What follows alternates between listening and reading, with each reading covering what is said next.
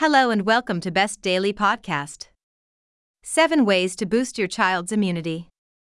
Colds and flu are a fact of life for kids, but there are smart steps you can take to help reduce their number of sick days. What can you do to protect your child from the endless array of germs and viruses they encounter? Unfortunately, in some ways, getting sick is simply part of the child job description. We all enter this world with an inexperienced immune system, says Charles Shubin, MD, an associate professor of pediatrics at the University of Maryland.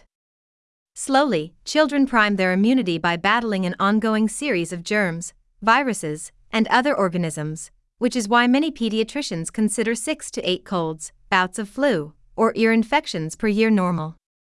That said, some healthy habits can serve as an immune booster for kids, such as eating more vegetables, getting enough sleep, and washing your hands regularly. Here are 7 ways to kick your kid's immune system into high gear. 1. Serve more fruits and vegetables. Carrots, green beans, oranges, strawberries, they all contain carotenoids, which are immunity-boosting phytonutrients, says William Sears, MD, author of the Family Nutrition book. Phytonutrients may increase the body's production of infection-fighting white blood cells and interferon, an antibody that coats cell surfaces, blocking out viruses. Studies show that a diet rich in phytonutrients can also protect against such chronic diseases as cancer and heart disease in adulthood. Try to get your child to eat 5 servings of fruits and veggies per day. 2. Boost sleep time. Studies of adults show that sleep deprivation can make you more susceptible to illness by reducing natural killer cells, immune system weapons that attack microbes and cancer cells. The same holds true for children, says Kathy Kemper, MD, Director of the Center for Holistic Pediatric Education and Research at Children's Hospital in Boston. Children in daycare are particularly at risk for sleep deprivation because all the activity can make it difficult for them to nap. Related, baby and children sleep chart. So how much sleep do kids need? An infant may require up to 16 hours of crib time each day, toddlers should have 11 to 14 hours, and preschoolers need 10 to 13 hours. If your child can't or won't take naps during the day, try to put her to bed earlier, says Dr. Kemper. 3. Breastfeed your baby. Breast milk contains turbocharged immunity-enhancing antibodies and white blood cells. Nursing guards against ear infections, allergies, diarrhea, pneumonia, meningitis, urinary tract infections, and sudden infant death syndrome, SIDS. Studies show that it may also enhance your baby's brain power and help protect them against insulin-dependent diabetes, Crohn's disease, colitis, and certain forms of cancer later in life. Colostrum, the thin yellow pre-milk that flows from the breasts during the first few days after birth, is especially rich in disease-fighting antibodies, says Dr. Shubin. The American Academy of Pediatrics recommends that moms exclusively breastfeed for the first 6 months of life. If this commitment isn't realistic, aim to breastfeed for at least the first 2 to 3 months in order to supplement the immunity your baby received in utero. That said, there's nothing wrong with formula feeding your infant instead. 4. Exercise as a family. Research shows that exercise increases the number of natural killer cells in adults, and regular activity can benefit kids in the same way, says Ranjit Chandra, MD, a pediatric immunologist at the Memorial University of Newfoundland.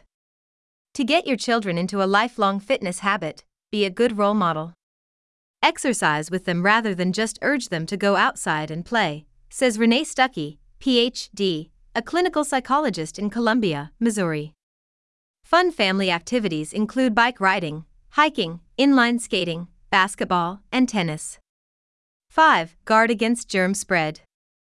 Fighting germs doesn't technically boost immunity, but it's a great way to reduce stress on your child's immune system. Make sure your kids wash their hands often, and with soap.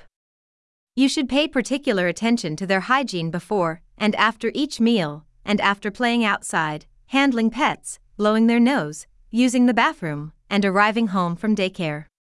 When you're out, carry disposable wipes for quick cleanups. To help kids get into the hand-washing habit at home, let them pick out their own colorful hand towels and soap in fun shapes and scents. Another key germ-busting strategy: if your child does get sick, throw out her toothbrush right away, says Barbara Rich, DDS, a spokesperson for the Academy of General Dentistry. A child can't catch the same cold or flu virus twice, but the virus can hop from toothbrush to toothbrush, infecting other family members. If it's a bacterial infection, such as strep throat, however, your child can reinfect themselves with the same germs that got them sick in the first place. In that case, tossing the toothbrush protects both your child and the rest of your family. 6. Banish secondhand smoke. If you or your spouse smokes, then it's best to quit. Cigarette smoke contains more than 7,000 harmful chemicals, many of which can irritate or kill cells in the body, says Beverly Kingsley, Ph.D., an epidemiologist with the Office on Smoking and Health at the Centers for Disease Control and Prevention, in Atlanta. Kids are more susceptible than adults to the harmful effects of secondhand smoke because they breathe at a faster rate. A child's natural detoxification system is also less developed. Secondhand smoke increases a child's risk of SIDS, bronchitis, ear infections, and asthma. It may also affect intelligence and neurological development. If you absolutely can't quit smoking, you can reduce your child's health risks considerably by smoking only outside the house, Dr. Kingsley says. 7. Don't pressure your pediatrician. Urging your pediatrician to write a prescription for an antibiotic whenever your child has a cold, flu, or sore throat is a bad idea. Antibiotics treat only illnesses caused by bacteria, but the majority of childhood illnesses are caused by viruses, says Howard Bauchner, MD, a professor of pediatrics and public health at the Boston University School of Medicine. Studies show, however, that many pediatricians prescribe antibiotics somewhat reluctantly at the urging of parents who mistakenly think it can't hurt. In fact, it can. Strains of antibiotic-resistant bacteria have flourished as a result, and a simple ear infection is more difficult to cure if it's caused by stubborn bacteria that don't respond to standard treatment. Whenever your child's pediatrician wants to prescribe an antibiotic, make sure they aren't prescribing it solely because she thinks you want it. I strongly encourage parents to say, "Do you think it's really necessary?" Dr. Bauchner says.